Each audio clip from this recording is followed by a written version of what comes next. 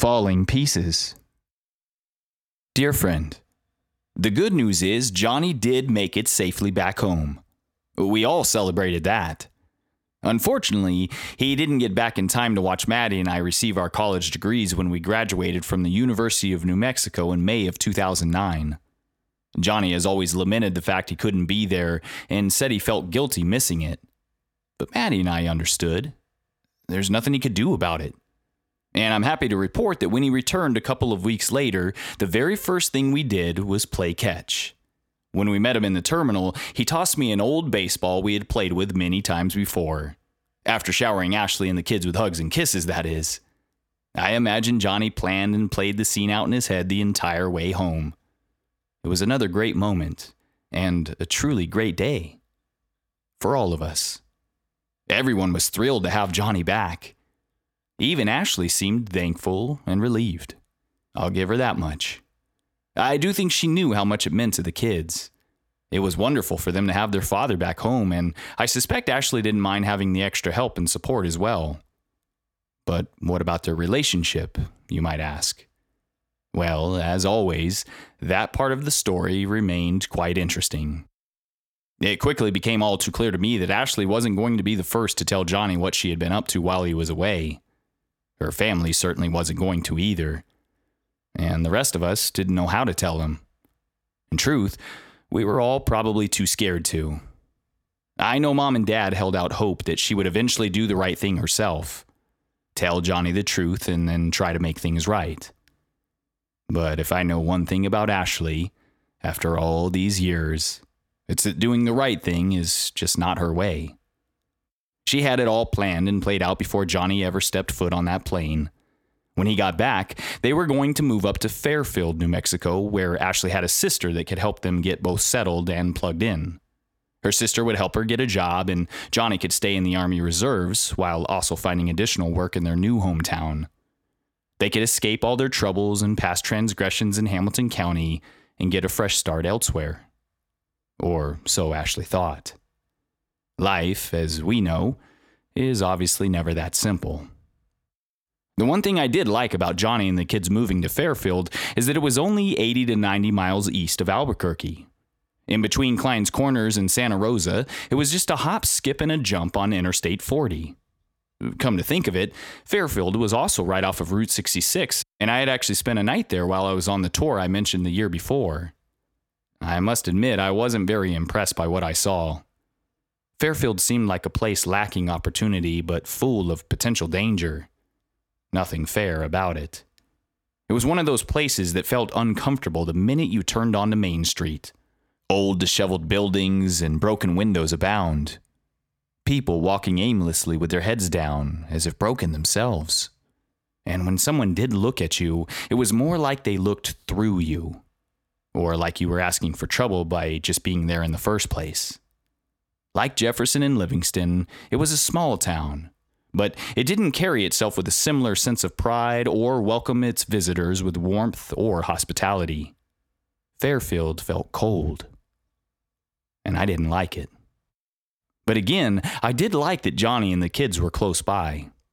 It was the closest I had lived to my big brother in years, and it allowed Maddie and I to visit all of them a little bit more during our final year in Albuquerque.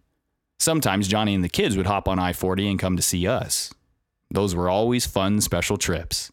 Maddie and I loved showing them around the big city, and I always looked forward to telling Johnny more stories about the time we had spent there. I wanted him to know how hard I had worked in college and how I was always trying to make him proud. I wanted to share every exciting detail about the things I had done and accomplished as both a student and an actor. I wanted to catch up with my big brother. To get to know Johnny again. This time as adults.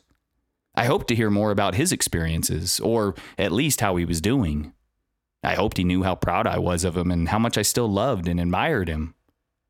I hoped we could somehow relate to each other again. Even though we had been worlds apart, doing very different things, I hoped we could still be there for each other in the big and small moments to come. I didn't really know where to start. But I kept hoping. And then, baseball. Of course, it would be baseball. That's what helped us bridge the silent gap. Later that summer, Maddie and I invited everyone to come visit us and watch Albuquerque's minor league baseball team, the Isotopes, play against their divisional rival, the Oklahoma City Redhawks. Everyone came. Johnny, the kids, Mom, Dad, and even Mr. and Mrs. Wozniak. It was a big family affair, and the first time I had seen Johnny completely at ease since returning from Iraq. I suspect having all his favorite people with him in one place brought him both comfort and joy. I could tell being around baseball again did too. I sat by Johnny during the game, and we spent a lot of time catching up. Watching baseball together set the stage for us to replay old memories and to draw new comparisons between our favorite sport and life. Johnny shared a moniker he had learned in the Army with me. Adapt and overcome. That's what it's all about, Eli, he would tell me. Take hitting, for example. You step up to the plate, you struggle with the pitches being thrown your way. You strike out. You have two choices. Either you let yourself believe the pitcher is just too good, or you decide to dig in and find a way to hit against him the next time up. Adapt and overcome. I repeated it back to him. Adapt and overcome. I like that, Johnny. I can see how it applies to so many things in life. Man, I'm going to have to use that in my acting. And the next time Maddie asks me to do something I don't want to do. We both laughed. At one point in the conversation, Cara and Lacey overheard us. They heard and saw the excitement in their dad's voice when he was talking about his old playing days. Daddy, I didn't know you played that much baseball when you were a kid. Did you play for a team like this? Cara would ask. No, baby girl, not like this. I stopped playing in high school, but I always dreamed of playing for a team like this. Your daddy was going to be the next Mark McGwire, Johnny would exclaim. Do it, Daddy! Play baseball again! Play for a team like this, shouted Lacey. You're so sweet, honey. But Daddy's too old to play.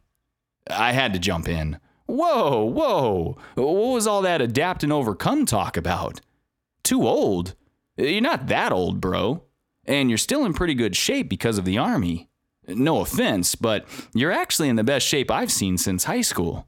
I bet you could still play at a high level. You just need to adapt and overcome, right? Johnny and I were both smiling. He probably didn't realize I was going to use his own moniker on him so quickly. Okay, Eli, I see what you did there. And you might be right. I could probably still ball with the best of them. But how would I even try out for a AAA team like this? Johnny asked. Off the top of my head, no idea, I answered. But give me a couple of days to figure it out, and you'll be trying out for them in no time. I do know the Isotopes are the AAA team that are affiliated with the Los Angeles Dodgers. Maddie and I might move there someday. You guys could join us. How crazy would that be, bro? Secretly, I began hoping for this new pipe dream to become a reality. Maddie and I had been seriously discussing moving to Los Angeles after spending another year in Albuquerque. A couple of close friends from college had recently moved there, and they were excited to help us get both settled and plugged in if we did in fact make LA our new hometown. Now I was dreaming for more than just myself and Maddie. What if Johnny could somehow still make it to the big leagues, I wondered. I knew it was next to impossible, of course, but I've never been one to shy away from big dreams. Or big announcements. I stood up. I cleared my throat. I dove right in. I have some big news. Maddie and I have some big news. I turned to Maddie. I recently asked this amazing, beautiful angel here to spend her life with me. Mr. Waz already knows and already gave this joker here his blessing. And thank God, Maddie said yes too. We're getting married. The whole family cheered. The crowd around us cheered. Mom and Dad gave me the biggest hug. Mom was crying. Dad had tears in his eyes. The kids jumped up into Maddie's arms, screaming with excitement. Mr. and Mrs. Wozniak came over and wrapped their arms around them. And then Johnny came over. He had tears in his eyes too. Wow. My little brother's getting married. And now I have a little sister, too. I love you guys. Congratulations. And with that, we hugged each other, and then I told him he would be my best man. Johnny had always been my best man. The rest of that year was all about wedding plans and, conversely, falling pieces. Maddie and I meticulously planned the perfect outdoor wedding in the most peacefully perfect place. We would be getting married on a pecan orchard with a little stream running through it and a weeping willow as our backdrop. Weeping willows have always been Maddie's favorite. We were fortunate that another friend of ours from college grew up on this pecan orchard. It was near Bent, New Mexico, which was roughly only about an hour's drive from where we grew up in Jefferson. It's a gorgeous part of the state with breathtaking views and neat places to visit nearby like Ruidoso. It felt like a home away from home, in a sense, and Maddie and I were in heaven thinking about our closest family and friends joining us there on our special day. The pieces for us were falling right into place. I wish I could say the same for Johnny. And Ashley. I've honestly always wanted her to be okay too. To be happy. And at peace. I've never wished her any ill will. Honestly.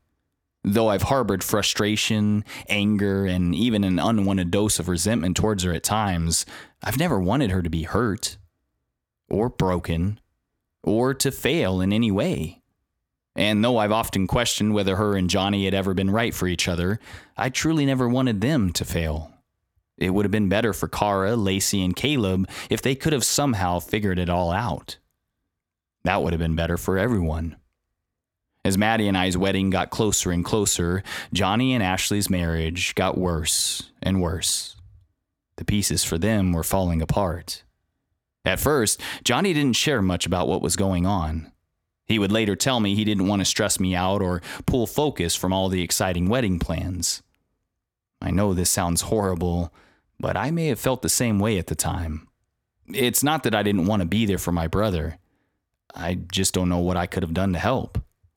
And I didn't know how bad it really was until it was too late. Ashley was spinning out of control. She became an unrelenting storm that damaged everything in her path. And everyone. Even now, the girls have stories that would break your heart. Cara and Lacey remember a lot of it. They remember the empty vodka bottles, the holes in the wall, the yelling, and the screaming. They remember their mom never being there for them when they needed her the most. They remember the nasty, hateful things she said and did when she was around. Worst of all, Cara and Lacey remember the way their mom made them feel. Alone. Unloved. Worthless. They remember. And they'll probably never forget. That's what happens when you're surrounded by addiction and abuse. You may remember my father had seen and experienced the same thing when he was a child. Now, just 2 generations later, his granddaughters were going through the same thing. 2 little angels going through hell on earth. As if from an earthquake's impact, the walls of Johnny and Ashley's relationship eventually crumbled. 2 nights before the wedding, I received a frantic call from Johnny's cell phone. "Uncle Eli, it's Lacey. Mommy and Daddy are fighting again. This time, it's really bad. And we're really scared." I could hear the terror in her voice. "Lacey, it's going to be okay, sweetie. I need you to stay calm right now. And I need to know where your brother and sister are." "They're in my room," she replied. "I locked them in there so they'd be safe." "You're so smart, Lacey. And so brave," I told her. "Where are your mom and dad right now? And where are you?" She told me Johnny and Ashley were fighting in the bathroom. She was hiding in the linen closet at the end of the hallway. "Okay, sweetie, listen to me. I want you to go into your bedroom with Cara and Caleb. Lock the door and don't come out. I'm going to stay on the phone with you until this is all over, okay?" I was trying to stay calm myself. "Okay, Uncle Eli." Thank you. The fact that Lacey was thanking me, it broke my heart. She deserved so much better than this. They all did. I stayed on the phone with Lacey and asked her if she could hold the phone out so I could hear what was going on. Part of me didn't want to know. The greater part of me knew I had no choice. I had to make sure the kids themselves weren't in danger. I could hear Johnny and Ashley shouting at each other. I could tell Ashley was drunk, and Johnny was irate. Those two notes would never be in harmony. They threw curse words at each other like stones, insults, accusations, and threats. At one point, I caught one of the stones in their shouting match. Johnny said something that took me right back to the bathroom scene at Andre's house all those years before. It hit me like a ton of bricks and nearly knocked me over where I stood. You don't deserve me, Ashley. You're not good enough. You were right. You never were good enough. You've done so many horrible things. I hate you. And I should finally leave you. I heard a loud banging sound, then a loud scream from Johnny, then a door slam, then... When the police arrived, they found Johnny bloodied and bruised, and I suspect, broken again. His face was spewing blood, and Lacey was sitting with him, holding a wet towel to his cheekbone. Kara was holding on to Caleb in the living room. All three kids were crying.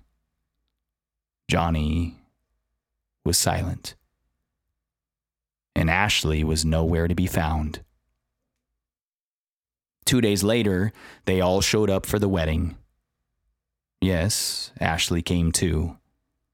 Even though I'm pretty sure Johnny knew their marriage was over by that point, he still wanted her to be a part of Maddie and I's special day. I did not. I'm not sure why Johnny brought her.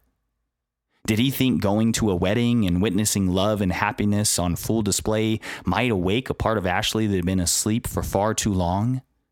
Did he hope she might be inspired to finally give love a real chance? Or did Johnny simply not have the strength to fight another battle against her? I don't know. But she came, nonetheless. Ashley came, exchanged hollow pleasantries with Maddie and I both, and then was nowhere to be found again. We literally didn't see her the rest of that day or night. But our wedding day was so much more than that, of course. Kara and Lacey were our flower girls. Ashley had put so much makeup on them, one might have thought they were competing in a pageant or something. Maddie and her bridesmaids would take care of it, though, and the girls would have the time of their life under their watchful eye that entire day. They looked and felt like angels by the end of it. My Maddie has always been able to do that for people. For my part, I arranged a big game of catch in the morning with all of my groomsmen, including Johnny. Nick and DJ were there too, of course. Nate as well. And a couple of my closest college friends.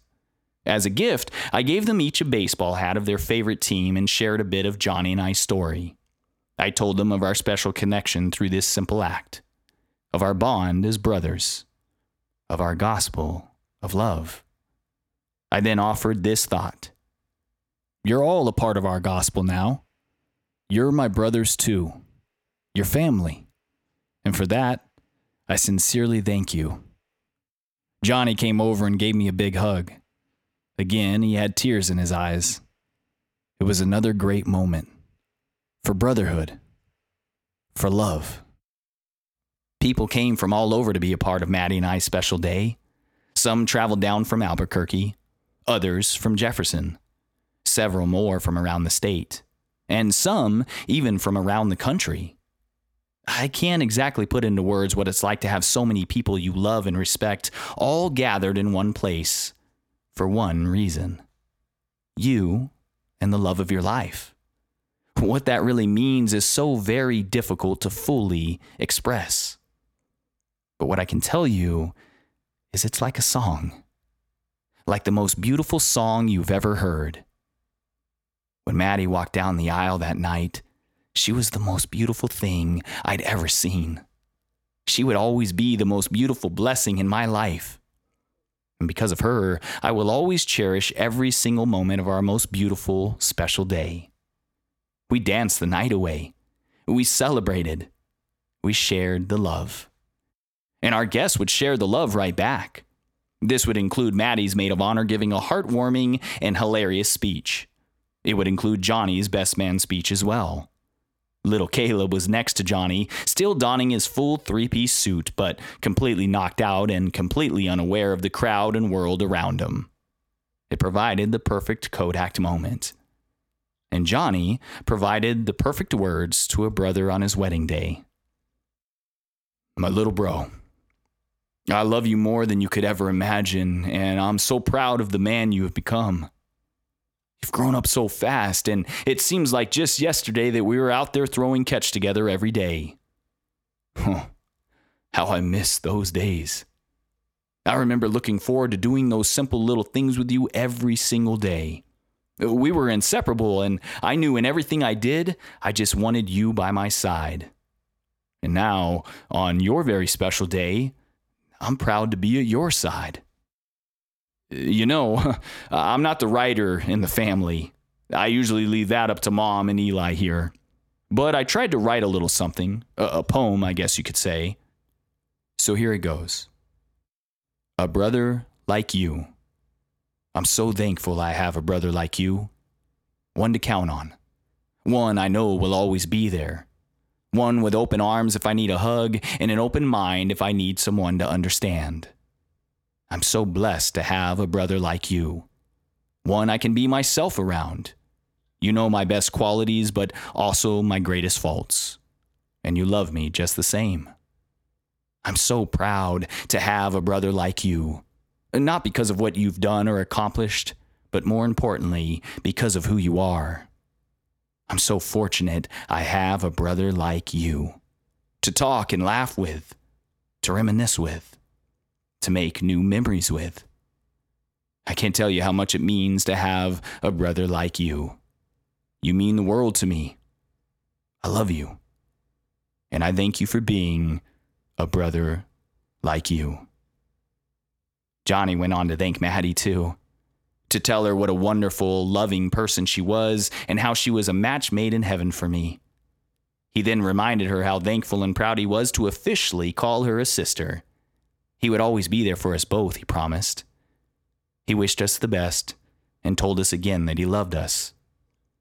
It wasn't until the end of the speech that I realized we still hadn't seen Ashley since that morning. We heard later from several friends and family members that at some point she had gotten drunk and passed out in Johnny's car. Dear friend, that is the lasting image I have of Ashley Underwood. I never saw her in person again.